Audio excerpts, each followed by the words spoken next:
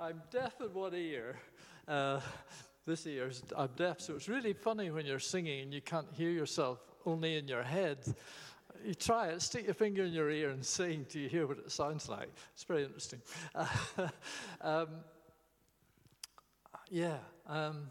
It's great to be here, and I love being in this church, and I love ministering to you people and sharing God's word with you and being with you. It's such a privilege. It's almost 6 years since I came here, and it's just wonderful.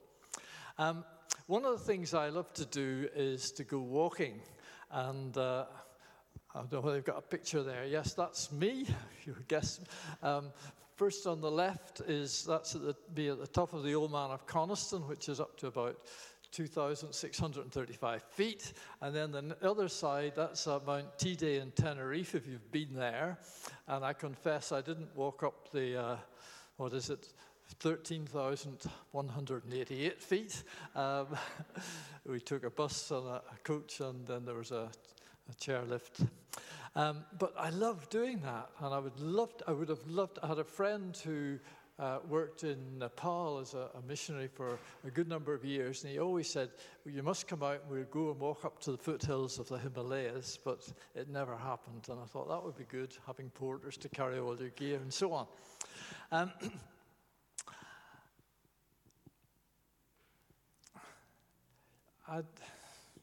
going to skip some stuff. I'm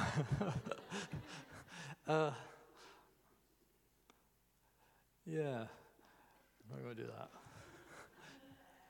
I'm going to tell you about this guy called Jim. This is a true story. And Jim he was a miser. And he would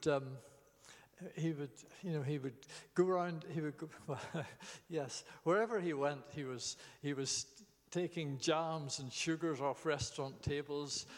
He never left a tip. He hoarded little shampoos and soap bars and razors from the locker room of his country club and stuff like that. At 50, he invited a younger lady to have a meal with him, and he took her to a chain restaurant. And as they sat down, and before they even looked at the menu, he says, we're going to do this Dutch, okay? And she said, okay. And when the waiter came round with the bill at the end, the lady got her money out and set it on the table, and he pulled out a buy one, get one free card. And put it on the table. Needless to say, the relationship didn't go any further. But that was him. And I was thinking, all that he did. He was in New York with a friend, and they ended up at Times Square, and there was a Superman impersonator, and he posed with Jim as Wayne took a photograph, and the Superman then stuck out his hand expecting to get some money. But Jim said to him, my name is Crime, and crime don't pay. And upset the Superman and his friend. So that was him. But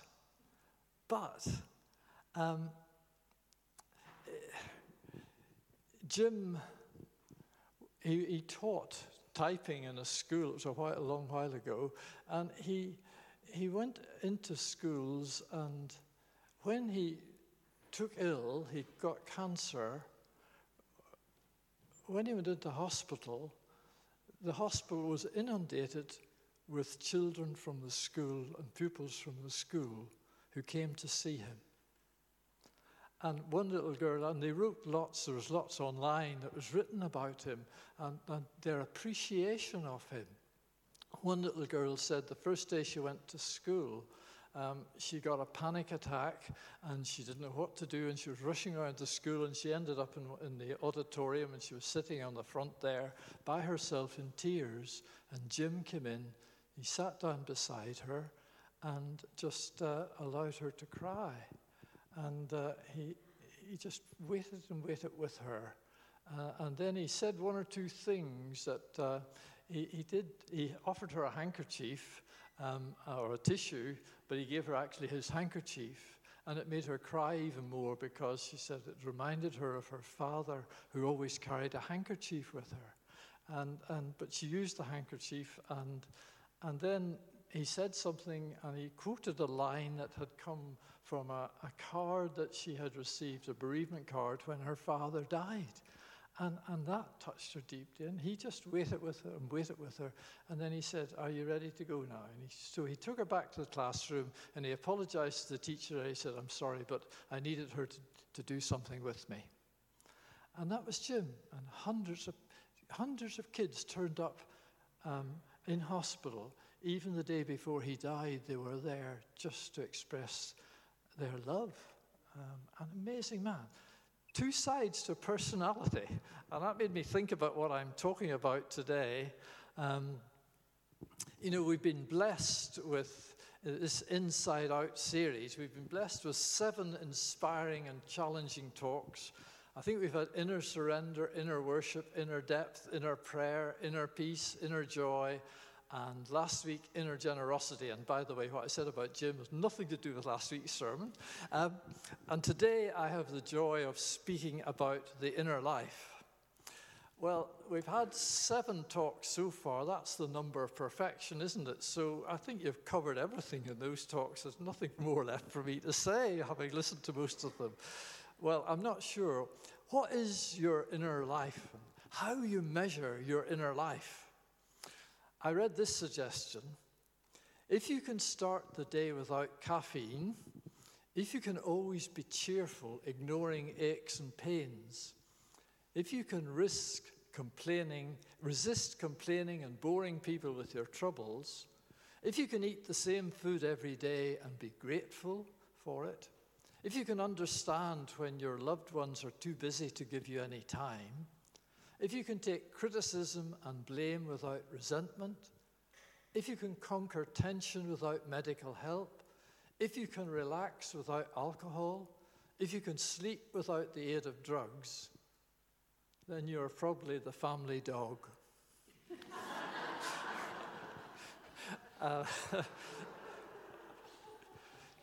Is there a checklist for the inner life? I don't know. The inner life for me is about my relationship with God, the place where God interacts with my spirit and touches my mind and my heart and will, my thinking, my feelings, and my desires. How is your inner life? How is that inner life relationship with God in your life? We have to continually cleanse ourselves of all that's not right in body and spirit and make holiness perfect in the fear of God, as Paul says in 2 Corinthians 7. We are to be increasing in the knowledge of God, as Paul says in Colossians 1. And our emotions and desires are to conform increasingly to the desires of the Spirit. The desires of the flesh are against the desires of the Spirit to keep you from doing the things you want to do. And the desires of the Spirit include an increase in godly emotions, such as love, joy, and peace, and all the other fruits of the Spirit in Galatians 5. Now, there's always room for growth in our inner life, our relationship with Jesus. And today I want to challenge and encourage you into some godly mountaineering, because that's what I love. Some godly mountaineering that will bless your inner life and draw you closer to God. I'm going to read from Ephesians chapter 3, verses 14 to 21. Someone said that Ephesians is the Alps of the New Testament. Actually, I should confess it's James Alexander Stewart who said that, and he wrote a book, the title of which was The Alps of the New Testament, a Christian Efficiency Course Bible Study Handbook. And I've been trying to get a copy of it, but they're all in America and they cost a fortune now because they're so rare. But I'm going to read from the Bible, a real Bible, from Ephesians chapter 3. For this reason I bow my knees before the Father, from whom every family in heaven and on earth is named, that according to the riches of his glory he may grant you to be strengthened with power through his Spirit in your inner being, so that Christ may dwell in your hearts through faith. that you, being rooted and grounded in love, may have strength to comprehend with all the saints what is the breadth and length and height and depth, and to know the love of Christ that surpasses knowledge, that you may be filled with all the fullness of God. Now to him who is able to do far more abundantly than all that we ask or think, according to the power at work within us, to him be glory in the church and in Christ Jesus throughout all generations, forever and ever. Amen. Have you ever been to a donkey derby? They're quite popular in Ireland, aren't they?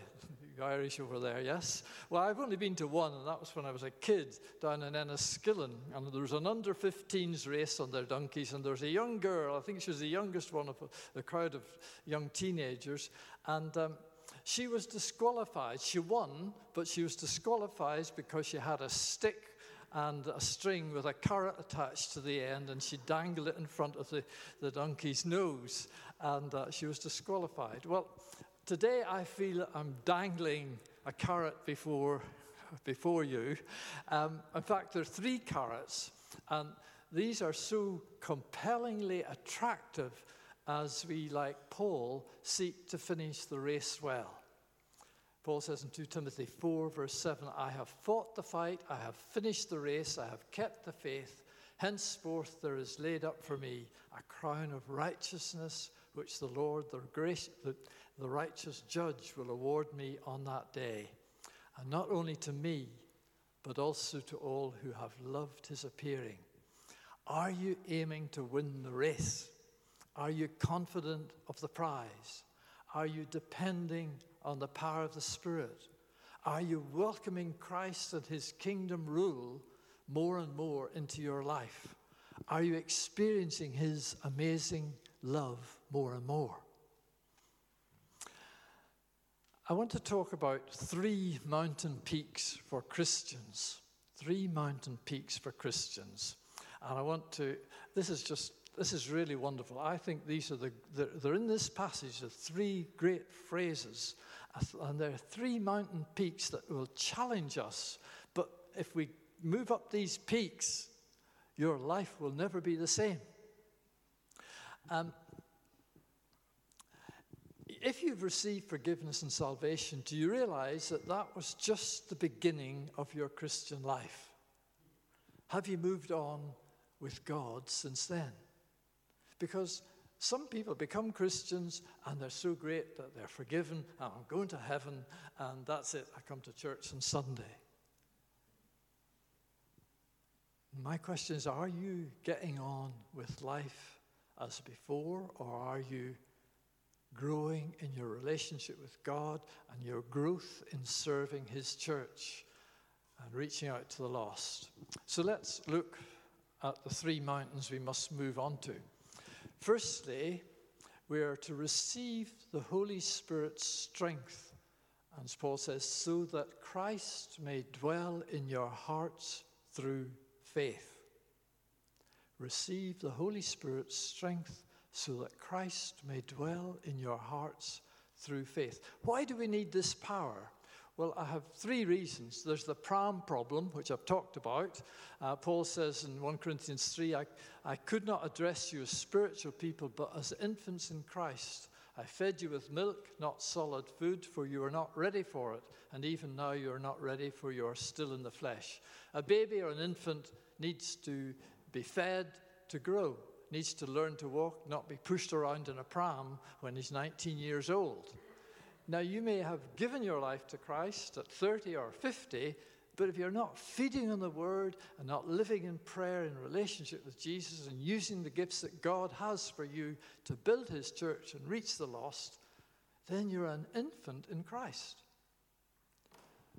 Or maybe it's like you've been up the mountain of conversion, been there, done that, taken the photos, and if you go to the top of the Old Man of Coniston, there's always sheep that try to get into your rucksack to get your food, and they love sandwiches, which is very strange, but they want to steal your food, and you're, if you're in that situation where you've been to that point of being converted to Christ, but you've not moved on, you are in danger of the enemy stealing so much from you. He will rob you of your faith sustenance in the word and prayer and deprive you of any vision of going any further in God. That's the first thing. Secondly, the second reason we need this power is because of the principalities and powers problem. In Ephesians 6 later on, there's that whole chapter. We do not wrestle against flesh and blood, but against principalities and powers, against spiritual forces of evil in the heavenly places, and so on. We have a spiritual enemy. We will be attacked. Our inner life needs to be strengthened against this power of the enemy, his subtlety, his deception. He can appear as an angel of light. He targets the inner man to lead you away from the truth and into the snares of sinful habits. We must put on the whole armor of God. Paul speaks about the immeasurable greatness of his power towards us who believe, according to the work of his great might that he worked in Jesus Christ, when he raised him from the dead and seated him at the right hand in the heavenly places, far above all rule and authority and power and dominion, and above every name that is named. And he put all things under his feet and gave him as head over all things to the church. We are more than conquerors. And the third reason we need this Spirit is because of the great possibilities that God has for each one of you here today. Great possibilities. There is great potential in your life if the power of the Holy Spirit is in you. There's nothing that you cannot do. You may think, I'm not educated. I'm not very well educated, really. You may think, I haven't had an education. I couldn't preach a sermon. Well, you look at some of the great men of God in the past. James Alexander Stewart left school at 14. He brought revival right across Europe. There's nothing that God cannot do with a life empowered by the Holy Spirit. Don't have a tiny vision of how God can use you. Let it get as big as the possibilities that God has for you. Spurgeon said, there is a point in grace as much above the ordinary Christian as the ordinary Christian is above the worldling or the non-Christian. An ordinary Christian or an extraordinary Christian. You see, if you move in the power of the Spirit as Paul wants us to here, then you're moving up the mountain. You're going from being a Christian to being a Christian at another level. Because the power of the Spirit of God is within you. He can and wants you up to the mountain from infanthood to adulthood.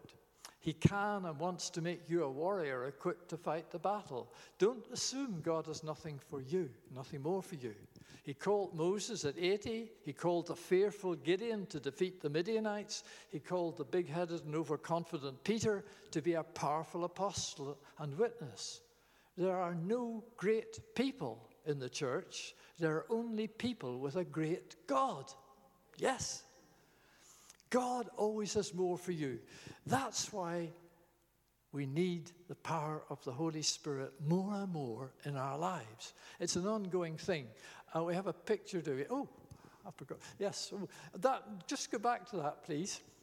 Go back to the previous picture. That's the new HMRC offices being built down in town. I'm taking photographs all the time because I'm fascinated by it. I mean, look, there's a wall there that's being propped up by girders. That's going to be part of the new building. It's the old building that was there. That's being kept. That red bit's being knocked down. On the right-hand side, there's the scaffolding for the girders being put up for the new building, and in the foreground you've got these tractors digging a deep hole there to put in foundations for the building. I mean, it's a picture of God's work in our lives, doesn't he? He wants to demolish a lot of stuff in us And he wants to build, he wants to put strong foundations to our lives, and there's a little piece he's holding us up with and holding our lives together. Isn't that it?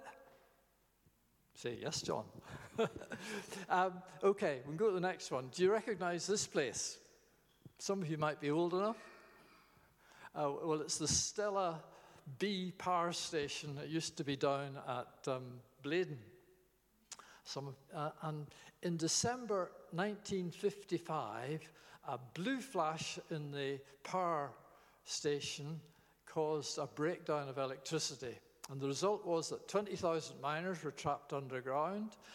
Industry was stopped at the Tyneside shipyards and engineering works. Operations were delayed in hospitals because they had no x-rays. There were no traffic lights, chaos on the roads. Shops were closed at the busy Christmas rush. The BBC was off air for a couple of hours. Wages were late for workers because the computing machines stopped working. Biscuits burned at South Shields factory because the electric power conveyors taking them from the gas heater oven stopped. So they were stuck in the oven until they got burned. 400,000 people had their electricity cut off in their homes. The calculated cost then was £35 million.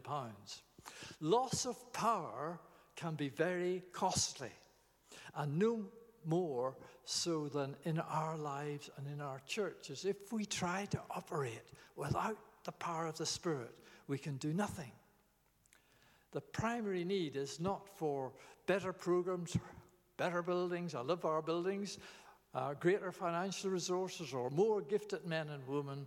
The need is still for more power from on high. The need is still for more power from below, for power from on high.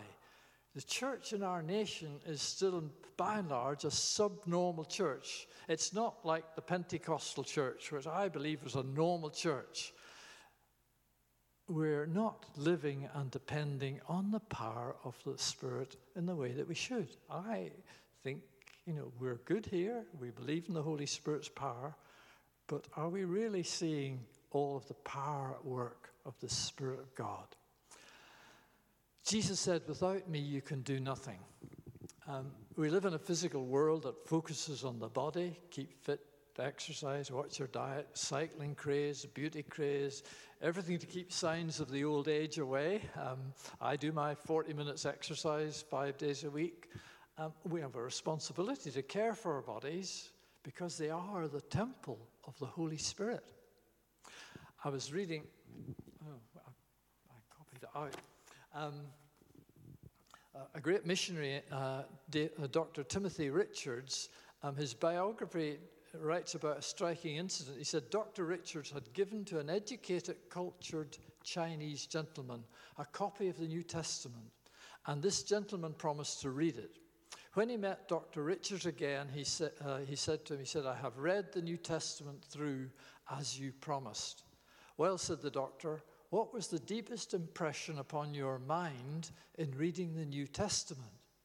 And to the missionary's surprise, he replied, the wonderful truth that the body may be the temple of the Holy Spirit. Isn't that a wonderful truth? That is, we just take that for granted. But it is such a wonderful, amazing thing that God would make our bodies a temple for His Holy Spirit. 2 Corinthians 4:16 to 18. So we do not lose heart. Though our outer self is wasting away, our inner self is being renewed day by day. That's the work of the Spirit. For this light momentary affliction is preparing us for an eternal weight of glory as we look not at the things that are seen, but to the things that are unseen. Paul's affliction was persecution. For most of us, it's probably sickness or old age or whatever. And I can tell you all about that. But it's a wonderful thing when you see old people who are full of the Lord, who are getting near the end of their lives and they're still full of the Lord. I'm always reminded of Old Man Moore in the Presbyterian Church when I was a child. He sat in the pew behind us. We all had our pews. Ours had doors on them. And it was a great welcome for visitors because they never could figure out how to get into the pew to sit down. But Old Man Moore sat behind us. He had a white beard. He looked at pictures of Moses that I had in books then. And he loved to sing the old metrical psalms, Psalm 40, I waited on the Lord my God and patiently did bear at length to me he did incline my voice. I've forgotten the rest of it. And he forgot his words. He would sing at the top of his voice, and then he would forget the words, and he would just sort of hum or roar along. And it was really strange. But he loved the Lord. And one Sunday he went home from church, he sat down in his armchair, and he spoke words that Jacob spoke. This is none other than the house of God, the very gates of heaven. And he closed his eyes and died. Just so living close to God. This power comes according to the riches of his glory, or in proportion to his riches. God gives us lavishly as only God can. Philippians 4:18, and my God will supply every need of yours according to his riches in glory in Christ Jesus. God is a lavish giver. There is no need he cannot meet. In chapter 3:13 of Ephesians, Paul writes, so I ask you not to lose heart over what I am suffering for you, which is your glory. This power is the opposite of what happens when we lose heart. Instead of giving in and giving up, when times are tough, we are to look to God for strength. And the purpose of this power, Paul says, is so that Christ may dwell in your hearts through faith. Wow.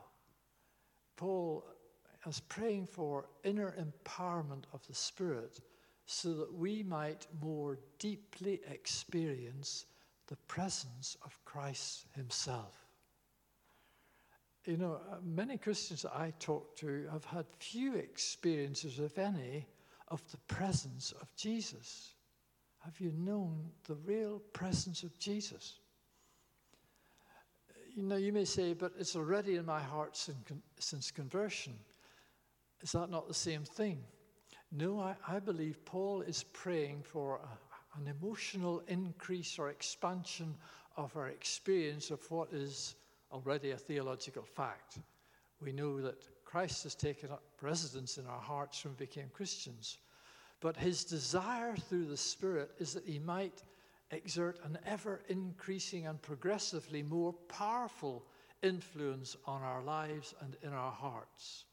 That it will become more real to us that he's dwelling there in our hearts. And when I used to live in Bournemouth, and we used to do a soup run every evening, we'd take a pram with a big urn of soup and go around to all the homeless people in derelict houses. And we used to visit one man who lived in a derelict house. He had an angry Alsatian dog, and in one corner of the room, from floor to ceiling, were beer and whiskey bottles stacked right up to the ceiling. And the place was cold and damp, obviously, and a little smelly. And I remember thinking, I don't mind visiting this guy a couple of times a week, but I could never live here. And and I would hate Jesus to say that. I wouldn't hate Jesus. I would be disturbed if Jesus was to say, I don't mind visiting you a few times a week, but I'm not wanting to live in you. Jesus wants to live permanently with you and I. He wants to take up the word dwell, that Christ may dwell in our hearts. That word dwell is a very strong word. It's not just come and stay with you a few days or be in and out, but it's to take up residence, to be a permanent family member. He wants to live permanently with you. I'll say it again. Jesus wants to live permanently in you. You should be shouting hallelujah and praising God and cheering when you hear those words. But he is sensitive to sin. We used to have a couple of doves who built a nest on top of the security light at the back of the house. And I always was trying to get out the bathroom, look out the bathroom window to take a photograph. But they were very sensitive birds, and they would fly off. I did manage to get a photo, and I was going to look for it, but I couldn't find it today. But in John 1:32, John the Baptist says, I saw the Spirit come down from heaven and remain on Jesus. Contrast that with the day of Pentecost, when we read that what seemed like tongues of fire rested on the apostles, not remained. The Holy Spirit is sensitive to sin. There is no sin in Jesus, so the Spirit remained on him. But you and I, we can grieve the Holy Spirit, and as a result of that, his felt presence leaves. So I'm asking, are you cleaning up the areas in your life that Jesus doesn't like? The sin that needs to be sorted out? You can find lists in Colossians 3 or later on in Ephesians. There's lots of lists. It's good to go through them and read them and do something about it. He wants to have access to every part of your life. He wants to make changes. This last week with Mike, I've been going down to the boiler room and taking out all the rubbish that's down there. Mike's been taking it off to the tip and to clear up, because we're going to have a fire inspection, and they have told us that some of the stuff down there is dangerous. There's a fire risk. And I tell you, if there's stuff that you have hidden, the skeletons in the cellar of your life, maybe things that caused you pain and hurt and anger years ago, and you're trying to push them away and forget about them, lock the door, and don't do it. Let Jesus in. Let him work with him to clear out. Will you open the door? Are you welcoming him? Are you dealing? Are you sensitive to sin? We don't talk much about sin today, and the result is that sometimes we don't deal with it and take it as seriously as we should in our lives. But it hinders the real presence of Jesus in our lives. Does the Lord Jesus feel at home in your heart? That's Mountain Peak 1. Mountain Peak 2, receive Holy Spirit power to grasp the immensity of his love. That you are being rooted and grounded in love, that you, being rooted and grounded in love, may have strength to comprehend with all the saints and to know the love of God that surpasses knowledge. That's worth another wow, hallelujah, praise the Lord, applause, all the rest, is it not? The Holy Spirit power will help you to grasp the immensity of his love. This is not knowledge, but experience of God's love. And note that only God himself can impart this experience of love. His power is absolutely essential for it. Human willpower alone, together with all our good intentions, our fervent passion that we can work up, cannot produce the experience of God's love that Paul has in mind. How powerful, how infinite, how amazingly and completely sufficient Christ's love is. His love is total, complete, eternal, and all-encompassing. It's wide. It reaches to every corner of our experience. It reaches to the whole world. We used to sing as a child, wide, wide as the ocean, high as the heaven above, deep, deep as the deepest sea. She knows it. It's God and my Savior's love. It's amazing. For his word teaches me that his love reaches me everywhere. It's long, continuing the whole length of our lives and then into eternity. It's high. It reaches to the heights of our celebration and elation. You know, celebration is good. We need to sing celebratory songs that just raise our spirits. And Jesus is there, his presence and his love. It's deep. It reaches down to the depth of discouragement and despair and even to death. His love. To grasp the incalculable love of Christ, to know is to know what can't be known. It's what they call what's the word, an oxymoron, where it's a bit like, Microsoft Works. For those of you who know Microsoft, you see, how can we know what can't be known? The love of Jesus, we can never know it all. We can know Christ's love in some measure, but we will never exhaustively comprehend it. No matter how much we learn, no matter how much we think we know and see and feel and grasp, there is still always an infinity of love left over. But experiences of God's love are very, very special. My first experience was at my conversion. I was reminded of it a few Sundays ago because I was converted back in March 2000. March? Yes. When was I converted? March 1965. And Dr. Kelly, who led me to the Lord after an evangelistic meeting in the church, he was a man who went into Long Kesh internment camp and led lots of prisoners there to Christ. But afterwards, after I gave my life, I got on my knees and prayed and asked Jesus into my life. One of the elders of the church came over to me and he asked me how I was. And at that moment, it hit me. It hit me that Jesus loved me. It really hit me. And I had tears and I could barely speak to answer him. I was overwhelmed by that amazing love of Christ. And a few Sundays ago, if you were here when I was speaking about the Lord's Prayer and reading it from Scripture, your kingdom come, your will be done on earth as it is in heaven. The same thing, tears welling up. And after that, and I had that, just another experience of God's love. And I asked God afterwards, what was that all about?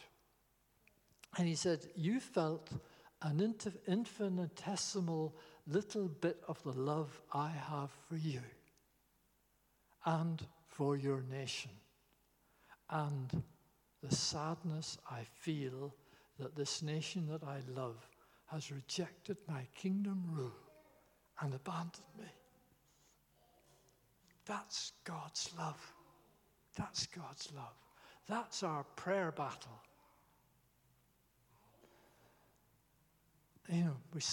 I just love the old songs about his love. Oh, the deep, deep love of Jesus. Vast, unmeasured, boundless, free, rolling as a mighty ocean in its fullness over me. Underneath me, all around me, is the current of your love, leading onward, leading homeward to my glorious rest above.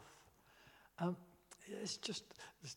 And those hymns, those old hymns like, Here is Love, Vast of the Ocean, both of those came out of the Welsh Revival. When I survey the wondrous cross, I will offer up my life in spirit and in truth.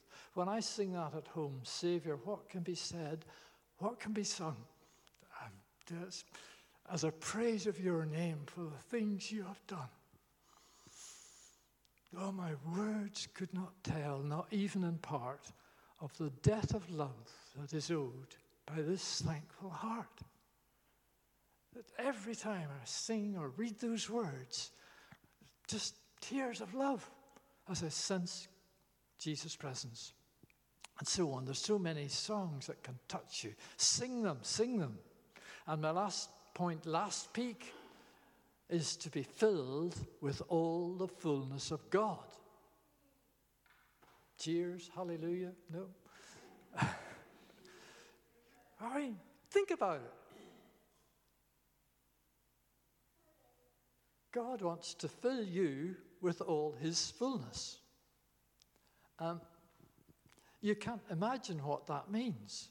Fullness is God's perfect goodness, all his excellencies, and he excels in everything, as well as his empowering presence and all that God is, that amazing love. The fullness of perfection is the standard or level to which we are filled. What does that do for our low expectations of what is available to us in this life. This is the high point of Christian experience of God. It's a heavenly experience. It's as close as heaven that you'll get to on earth, to be filled with all the fullness of God.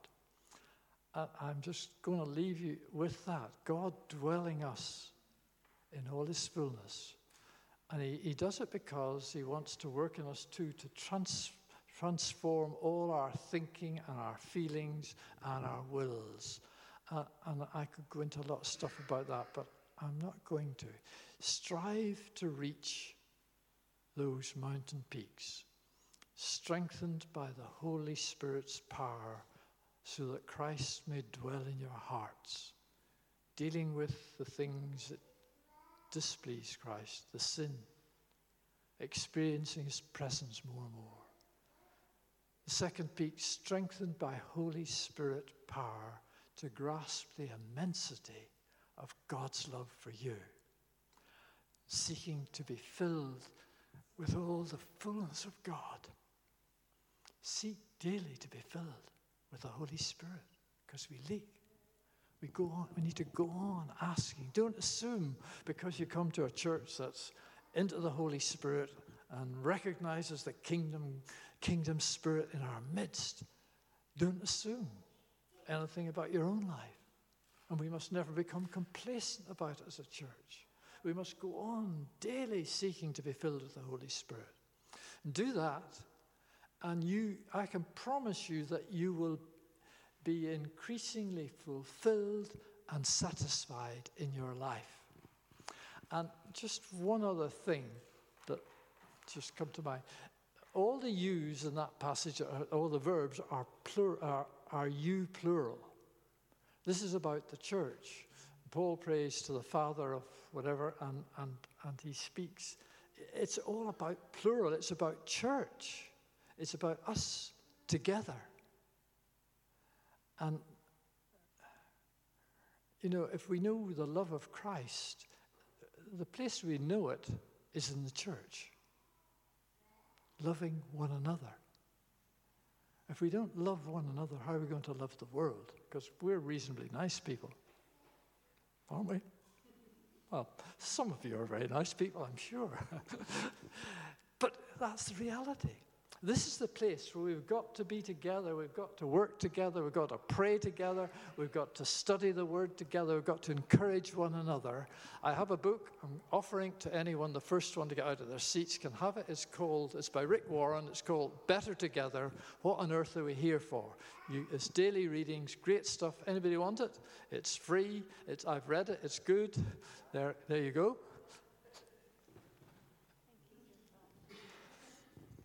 May it bless you. But there's a challenge. We must be here to serve one another, to serve the church, to get into a life group, to find a job that you can do, and don't limit yourself to what you're doing now and say, well, that's as far as I can go, really. I'm not gifted to be a life group leader. I'm not gifted to lead this or do that. God is able. He can do far more than you can imagine.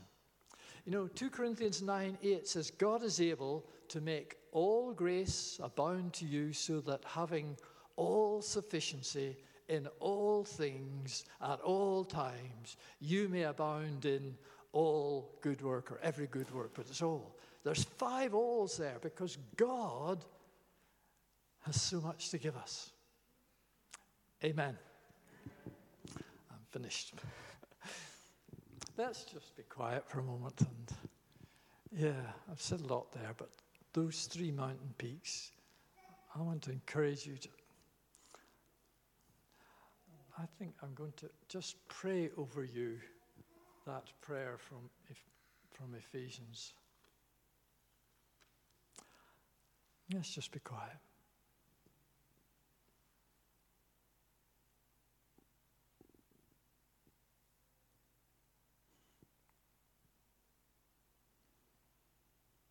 Father, I pray that according to the riches of his glory, that you may grant us here to be strengthened with power through your Spirit in our inner being, so that Christ may dwell in our hearts through faith. And I pray that we being rooted and grounded in love, may have strength to comprehend with all the saints, what is the breadth and length and height and depth, and to know the love of Christ that surpasses knowledge. And I pray that we may be filled with all the fullness of God.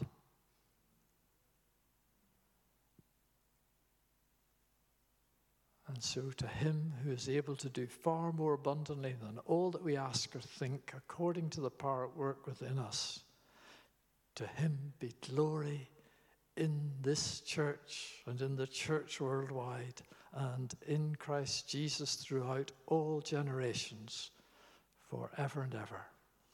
Amen. Where's our worship leaders? Maybe you can just lead some worship.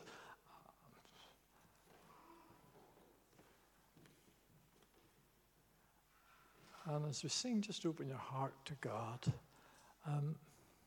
And if there's anything that's really touched your heart today, in any of those three areas or anything else, and you would just like to share it with someone and receive some prayer, well, you may have someone that you know well and you trust and you can share from your heart, or you may just want to come out to the front here and there are people who will listen to and pray with you. And do that just as we're worshiping together.